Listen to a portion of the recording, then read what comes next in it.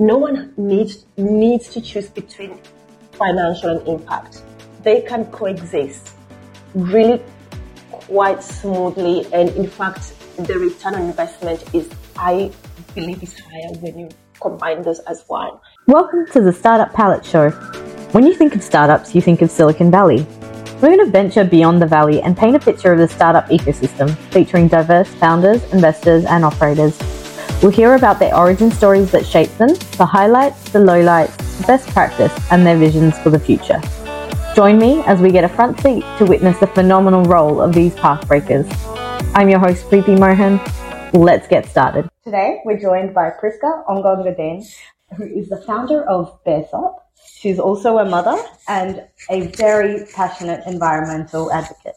Welcome, Prisca. We are so glad to have you here. Talking about your roots, where did you come from? What was your childhood like?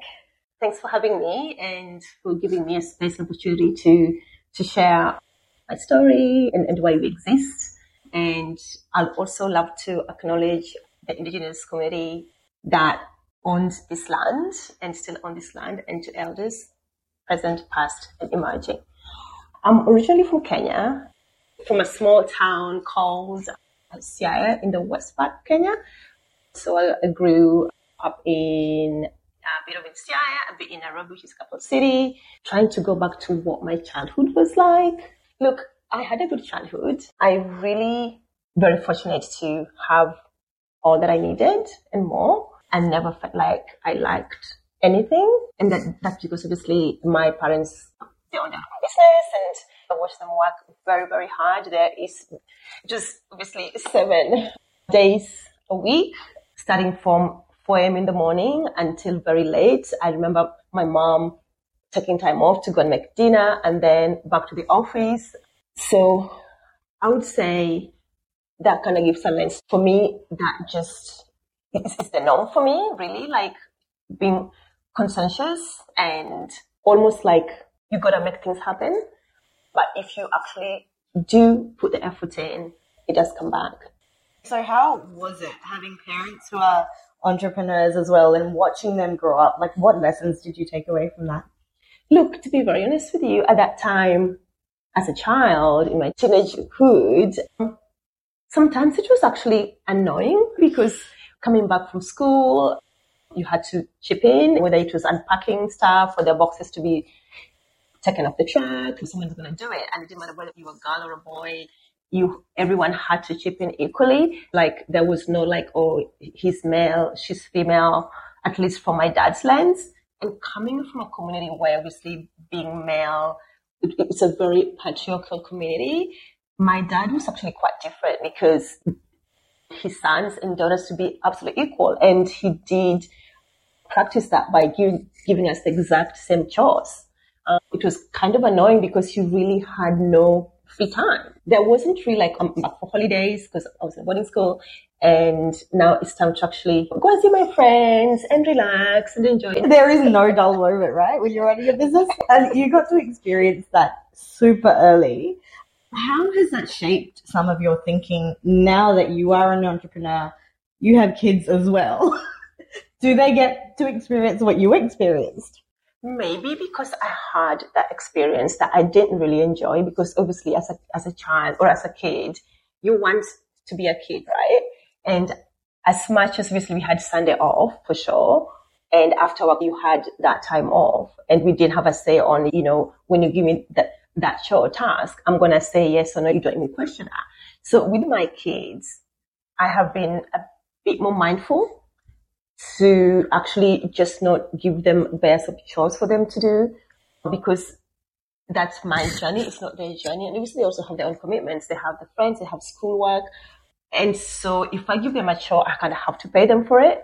My lens being formed by how I grew up has kind of affected how I relate to how I involve my kids in what I do.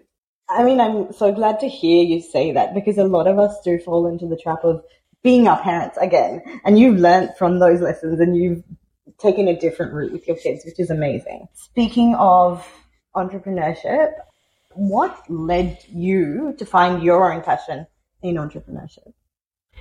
I can't say I can pinpoint exactly what that is. I think things do compound. So for me, it could be that, coming from a lens of my parents running multiple businesses and how they were able to actually cater for all of us. We are actually a super big family. We are a family of 24 kids. So you can imagine as a father trying to actually provide for all of those kids, but provide for them in a way that, we all went to good schools, we went to private schools and good boarding schools, but someone had to work to make that happen. And so my dad and my mom, and obviously I do have half moms because my dad had more than one wife. And so having that lens, obviously when I was at school, I was like, actually, I'd never want to be an entrepreneur because at that time as a child, I'm like, it's too much. I don't want to do that. And I kind of wanted to form my own identity that is away from what my parents did, because my parents were kind of known in the neighborhood. And so you kind of felt like you're seen as the daughter of. And so my lens that was, I want to do something completely different. I want to get a job far away from here, have my own identity where, it's Prisca, it's not my dad's name. And therefore, at school, I always wanted to do something else. And I think journalism was one of the things that was drawing me. And that's really in terms of being able to change things, being able to actually champion for the ordinary person. But it's only after I did all of that, actually, I did go on and study journalism, and I did practice that for a bit. I went into HR, into headhunting. And while doing all of that, I was like, am I enjoying this? Or am I just doing it because I'm trying to actually struggle to actually really not do what my parents did? Or is it actually my authentic journey? And when I was in headhunting on weekends, I would go to a school whereby they teach you how to do pattern making, because I knew I had an innate thing for fashion at that time and creativity and making things. That was many years ago. So on weekends, I'd go and do this pattern making, and during the week, I practiced my profession. Then my partner at that time got transferred to Shanghai for work, and I went with him. And when we were in Shanghai, something happened. I was just like, this is my opportunity now to actually do something, because I needed to find a new job in Shanghai. That's when I started my first business, and that was in sustainable knitwear, which was bought by a Korean chain. I think that kind of gave me a lens to, first of all, I really enjoyed it, and secondly, the results of that kind of gave me that conviction and I really did like it. So I was like, I cannot imagine going back to work again.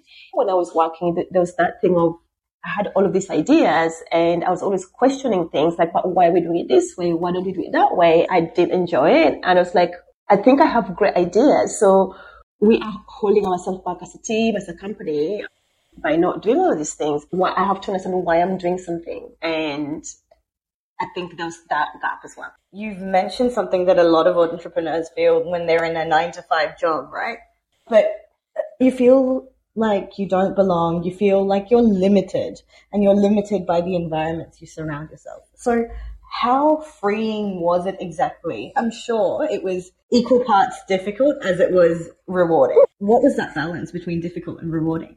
Oh my goodness. Super rewarding. And I can tell for one thing, I'm a hard worker. I'm very consistent. That comes from how I grew up, and it's just innate, like there's no other way around it. I am happier when I have a goal and I'm working towards it.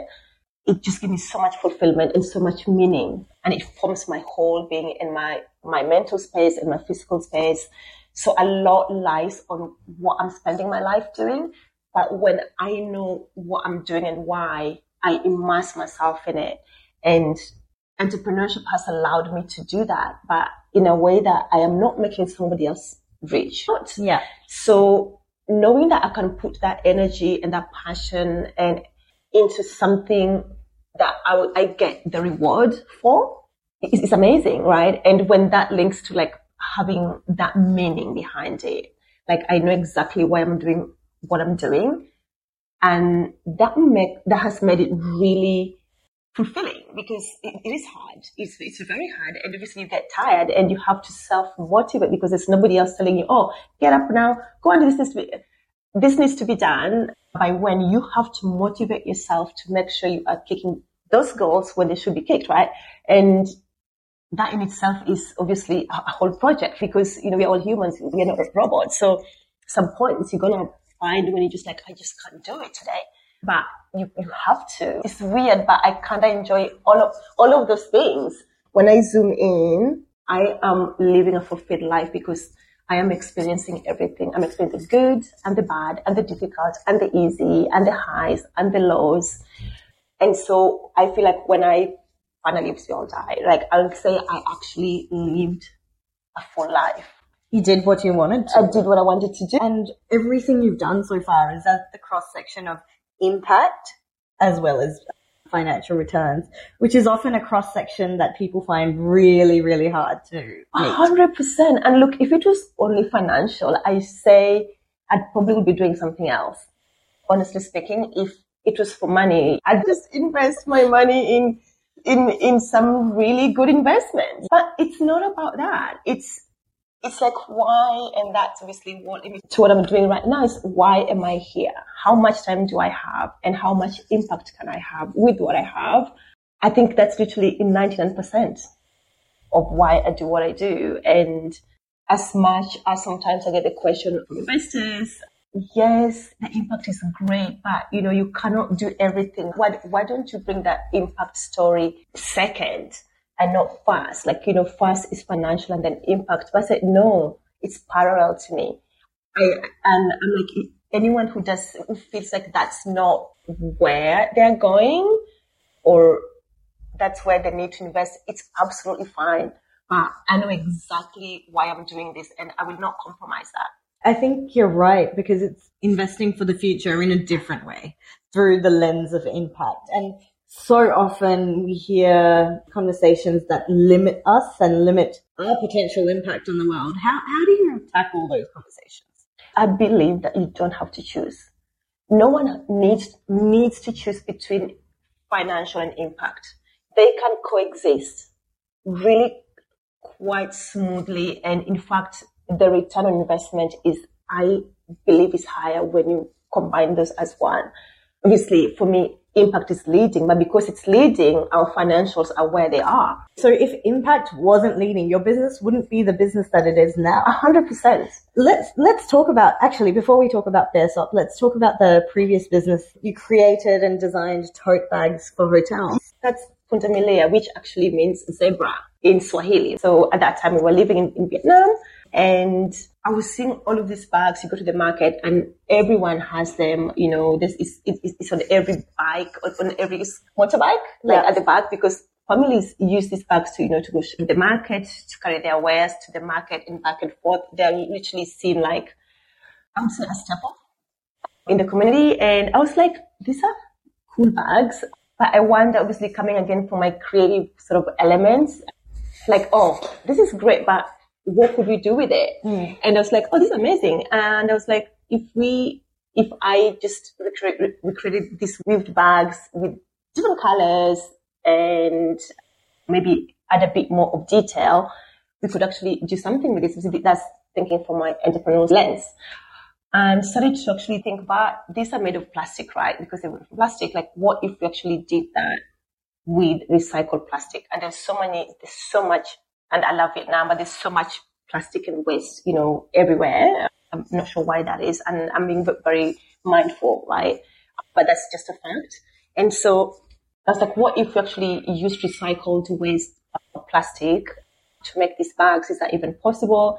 And so my good friend, Min, who actually is Vietnamese Australian, but lived in Tanzania, we had a connection because we both spoke Swahili or speak Swahili, and she's also very passionate about making a difference. So we kind of came together and designed these bags from recycled waste from Japan and added a few elements and approached resorts like your Denang in Intercon, for example, and say, hey, you guys are actually, the channels that create a lot of waste. How would you like to come along the journey, do something a little that we think your customers and would actually appreciate? So they're like, yeah, of course. So they They sent us their brand colors and we created the bags for them, and they used the bags in their hotel rooms for their customers. And then from then on, more and more results started coming in to the journey. But really, it was like, how do we help them do something,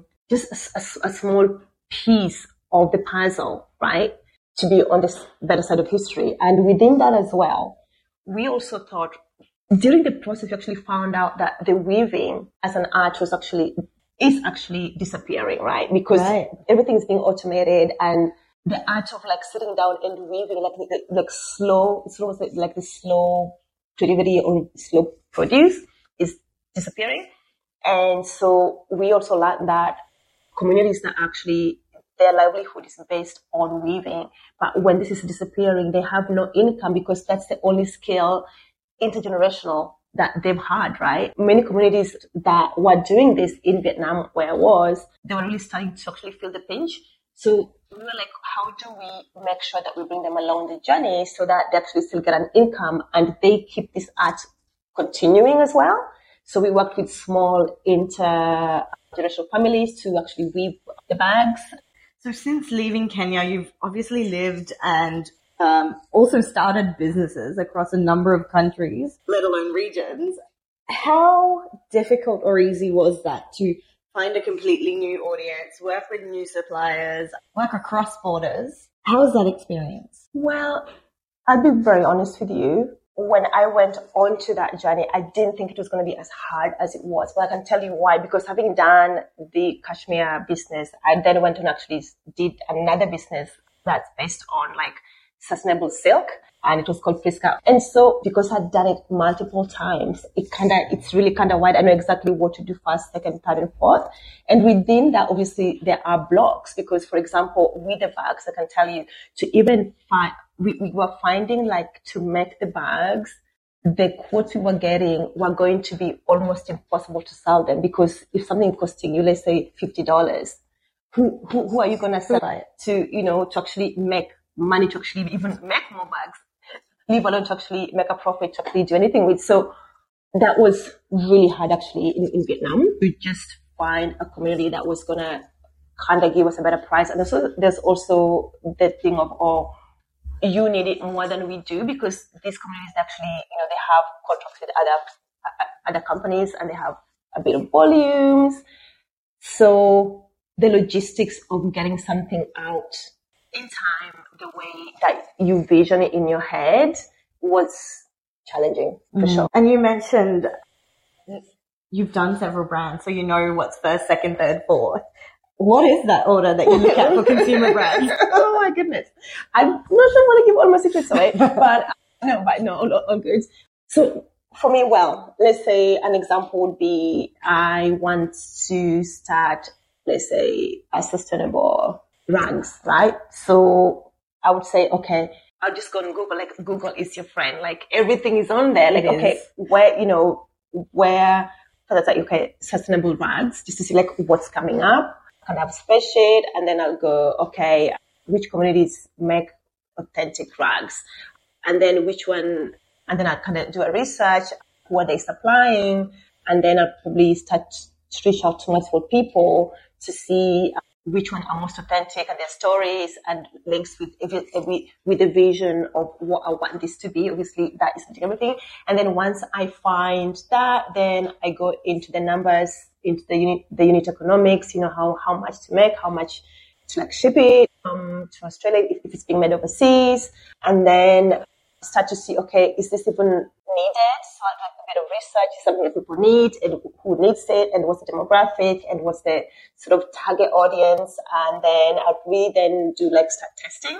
So we start to test my assumptions with, at that time now it's different, but it's all digital marketing. Exactly. With Google ads and Instagram, like what's coming up when I test, let's say these keywords and let's say like I would probably even just create something on Canva now, an image of what I think that would look like and see like people engaging with it, what feedback am I getting, and then I go and iterate based on the feedback I'm getting. It's funny, the reason I asked is because so many people with consumer brands, the first thing they look at is the branding. And actually, that's one of the things that you get to after all of this process. Yeah. Otherwise, you spend so much money. Like, because first you have to know your audience to know how to create your branding, right? And you can always change the branding. It's not stuck in mud. So many brands that we know every day, like I've heard Johnson & Johnson actually change their packaging every week or something, and they do small changes to see how the market reacts, 100%. Which is super interesting. 100%. I think having done all of those, and within that, actually, so many other businesses that I didn't even talk about. We were at one point, I was doing like, what doctors and nurses wear for the hospital. I was doing scrubs for hospitals. So what I'm trying to say is, like, having learned all of this in-person experience, when it came to Baresop, it's funny, I kind of was like, forget everything. You have to forget everything and start afresh, because in my mind, having going through the process, I knew like I have an opportunity and responsibility, but in a way that I have never had it. Yeah. And so knowing that, I was very conscious and mindful to really make sure that I don't assume that based on what I did, it will apply here. And that obviously led me to, I was lucky enough to be accepted at the Monash Value User Program to actually validate the idea and the concept. And I'm glad. And actually something I would say, like, of course, however much you have done, I mean, it's important to actually relearn. I mean, one of the best things I've ever heard is, as an entrepreneur, you have to be able to learn, unlearn, and relearn. Forget everything and start again, because things change as well. Like, the times change, the way things happen change, and you can't assume the way you did something 5 years ago, leave alone 2 years ago, is the same, leave alone actually a year ago, right? Things move so fast. Changes. And yes, just trying to say, like, going through that value program for Baresop and really bringing the community in and picking up the phone and talking to, I would say, we talked about 250 people on average, and asking the question of what is their current experience? Like, how are they solving the problem? Is it even a problem? Are they even solving it? How do they see it? And what would they like? And what's their current existing solution, if any? And just uncovering all those layers. And I would say I'm so grateful that I went through that, because it kind of did eliminate so many mistakes that we could have made very early on. I mean, we still did make mistakes. I mean, no one is perfect. Oh, for sure. You cannot be. 100%. So actually that brings me to a good point. Like, making mistakes is what makes you learn. 100%. Tell us about the story of how Baresop started. I think it's beautiful. I read it on your website. Come back to Australia, we're just settling down and really me going through this thing of, like, what's my purpose? Why am I here? How much time do I have? Is what I'm doing now enough? Is that the best I can do? And if not, what does that look like? It was actually a very difficult time. It was almost like starting from scratch again, and knowing, like, if you make the wrong choice, it's going to affect the rest of your life, and what was I going to be doing?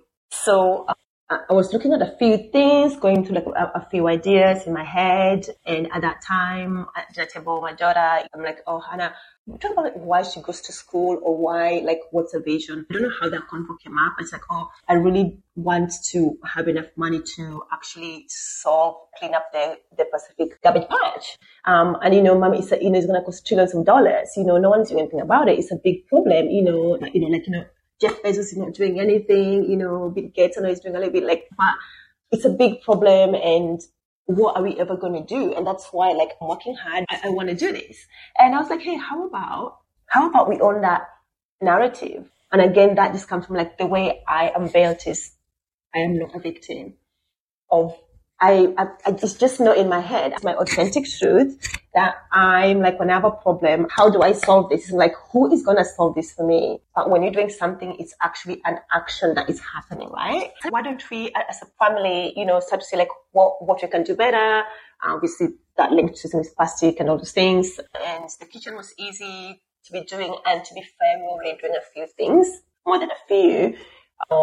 But we were not doing much in the bathroom, and then starting to actually look at how that was going to work. Driving to Melbourne to go to the bulk store And I'm like, this is not solving the problem for me. And then I went to buy the big refills from Coles. I'm like, ouch, like we don't have so much space for this. And then I thought, okay, maybe I might open actually a refill station in the main street where I live in Elwood, what's it called? In Ormond Road. I'm like, wow, that's the real estate that's going to come with that. And then I'm going to sit in a shop and like all day, just, like that. Just trying to knowing myself, knowing what I kind of going to do. It doesn't make sense. I'm like, oh my God. And that drove me into a manic and obsessive research. Well, what I love about this is you are a classic example of obsessing about the problem and not the solution. You're obsessed with the problem and you want to find a way to solve it. Exactly. Yeah. And really just, that, like using my assumptions, going and doing research. It was literally because I'm grateful that I had the time. So it was actually a full-time job. I get up at 5, go for my run, and I literally, as the kids leave to school, I'm sitting there like until they come back. I'm like, because you uncover this and then you uncover that, and you just like mind blown. What has it taken? So you developed the formula on your own. Mm-hmm. How is that experience? Because this is, so previously you'd been in design and manufacturing and that sort of area. Yeah. And then now you're into chemical formulations. Oh my God. When I asked myself, what's my purpose? I knew I wanted to do something bigger than me. And I knew what that was. I didn't know what that was at that time, but in my head, like in terms of like, why am I here right now? And what do I see my purpose is? That was very clear for me. And it was also very clear that it had to do with humanity and like shared humanity, like poverty and inequality and all of those things. And my lens was going back to, I'm from Kenya, as I said, and I have seen like so many people, who are left behind for no fault of their own, and knowing with a clear mind that those are the people I want to impact as well. And like, how am I going to do that? So I obviously started, okay, maybe we'll do a refill. And I went even to like, maybe I will, because obviously coming from, creating products, I'll create this amazing bottle that is going to encourage people to literally not buy another bottle, right? But then I was like, it's actually solving the problem. So it was really like going from one to the next, like one, then crossing off. I came across the like tablet form with the US company. I saw they had just released, because through my research, trying to find the solution, they just released like the tablet. And I was like, that's interesting, because that could solve my problem, right? And so I actually did approach them and say, hey, you guys, I'm trying to solve this problem in Australia. Can we work together? It wasn't come like, oh, I want to create my own thing. I just wanted to solve the problem, right? And they were like, sorry, no, we are not doing that at the moment in Australia. Like, we are just focusing on the US at the moment. I'm like, okay, fine enough. I tried to find a way to create the same product, right? And knowing coming from product development, I'm like, oh yeah, I'm just going to do that, right? And then I asked a friend of mine who she's in chemistry. She's like, researcher. Yeah. And she's like, oh, what do you want to make? I was like, oh, actually, you can just, what do you mean? You can just go on to Alibaba. And what? She's like, yeah. And she said like, there are all of these tablets on Alibaba. Like, what do you even mean? So I was like, oh, that's interesting. So then I was like, but actually they're all made in China. I kind of don't want that, because my research had shown me that people actually want authentic solutions, that are mindful to their skin and, whatever, all of those things, right? I want the same, but made in Australia, right? So I started to talk to people like, how can we make this? And they're like, no, we can't. You'd have to get this machine and that machine to do A, B, C, and D. I'm like, is it not the same like a tablet? No, it's not the same as a tablet in terms of like a watch. Because my head was like, the same machine you used to make like a tablet, right? Should be the same machine you used to make. It wasn't. And then within that, while going through that journey, I was talking to my community as well. Like, would you? I did a monkey survey. I think I paid for like 1,000 surveys from one of the survey companies. And what was coming back was, yes, that's great for us to clean the house and everything else, but I would not use that on my body. And I'm like, oh, really? Why? Oh, because they're saying, because it's, to me, it comes across as it's got chemicals in it, and I just would not use that on my body. I'm like, oh, I am trying to solve the problem in the bathroom. I'm not solving the problem in the household in altogether. So if somebody is saying like they want use it, then why would I want to make it? So then I went back to like, I'm not solving the problem because no one's going to use. So I'm like, how am I going to do this? So I was racking my brain, but you know how it is? They say like the last thing you think about before you go to bed is what you're going to be thinking about. Like it kind of links into your subconscious.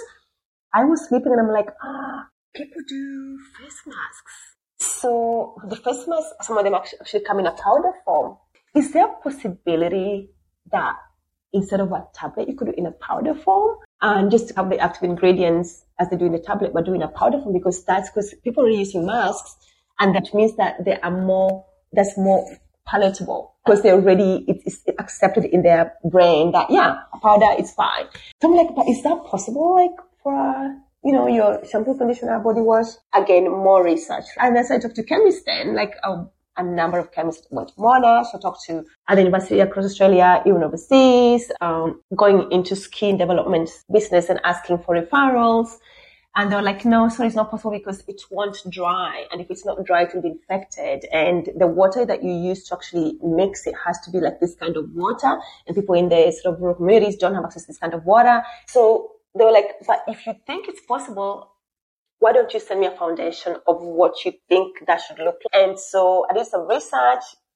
I wanted our formulation to be natural, all of those things, plant-based, cruelty-free, no palm oil, and all those things. So I was able to do a formula just on the basic things because if you have no idea how much research, like so many.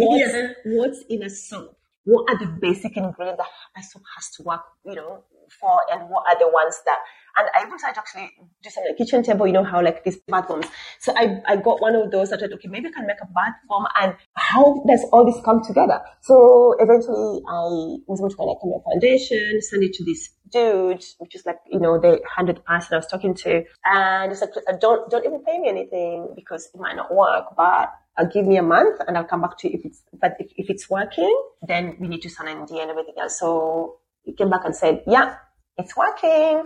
I'm like, really? So we did all the paperwork and then he sent me a sample and I tried it and I'm like, shut the front door. Oh my God. So that's incredible. That was the initial hand wash and I was like, yeah, now let's get to work. Now the work starts. How has it been building the business from there on? A whole range of things. And this is, again, not my first rodeo, but it felt like it's been my first rodeo, actually. It's been exhilarating. It's been absolutely draining. It's been absolutely fulfilling. Very challenging. The highs have been amazing and the lows have been down below. I would not change it for the world with all the good and the bad. But one thing I know for sure that if I was doing this for money, I would have stopped it. I would have stopped doing it because the pain would have not been worth it. But because I know I wasn't doing it just for the money per se, that led me to not give up. And because I did not give up, everything literally just changed. It has to be in it to win it. But it's like, can you stay with it? And this is why you can't make compromises either. Incredible. And so what is your vision now for the future? Baresop, Prisca, or the world? All of them. Really, our vision for our founding team has joined me, since I founded Baresop. Amazing teams. It's like, how do we leave a legacy? How do we live when we are way gone and not on this planet anymore? How do we leave something that's gonna live way beyond our lifetime? How can Baresop champion and be seen as a soap? How, like, people asking, how does a small thing as a soap, like the process of a ritual of washing your hands and body, change the world? How is that even possible? That's beautiful. How does soap change the world? Incredible, incredible. Which brings me to my last question. How much of your life have you chanced upon, created, or curated? I would say 20% chance upon. So 20% and the rest is 50-50. Yeah. So I would say chance, yes. But really, you can have chance and not do anything with it. That's right. And I will quote Michael Bartko. It's something I bring upon my forefront every day is how do you increase the surface for luck to strike? You have the chance. Some people don't do anything with the chance. Some people do. And some people don't even realize it's a chance. Yeah. And I think that's the difference. I'm not saying that I know better than somebody who didn't. I'm just saying, I'm just thinking loud that, oh my God, I never thought of it that way. But yeah. Well, thank you so much, Prisca. Like, I honestly could sit and chat with you for so much longer. Really enjoyed it, but thank you so much for being on the Startup Palette Show. We wish you all the best of luck, chance, creation, curation for your journey henceforth, and we can't wait to see how soap changes the world. Thank you so much. I'm so thrilled to be here, and if you can ever be of help, I'm always here when needed, and to give back to the community that actually given so much to me. So thank you, Prisca. Thanks for tuning in to the Startup Palette Show. If you had a blast listening to this episode, come on board and join our incredible cheer squad. Spread the startup love by sharing the episode with your friends, leave us a review, or drop us your valuable feedback, comments, or burning questions. Stay tuned for our next episode, where we'll shine the spotlight on another startup superstar. I'm Preeti Mohan, and I look forward to seeing you next time.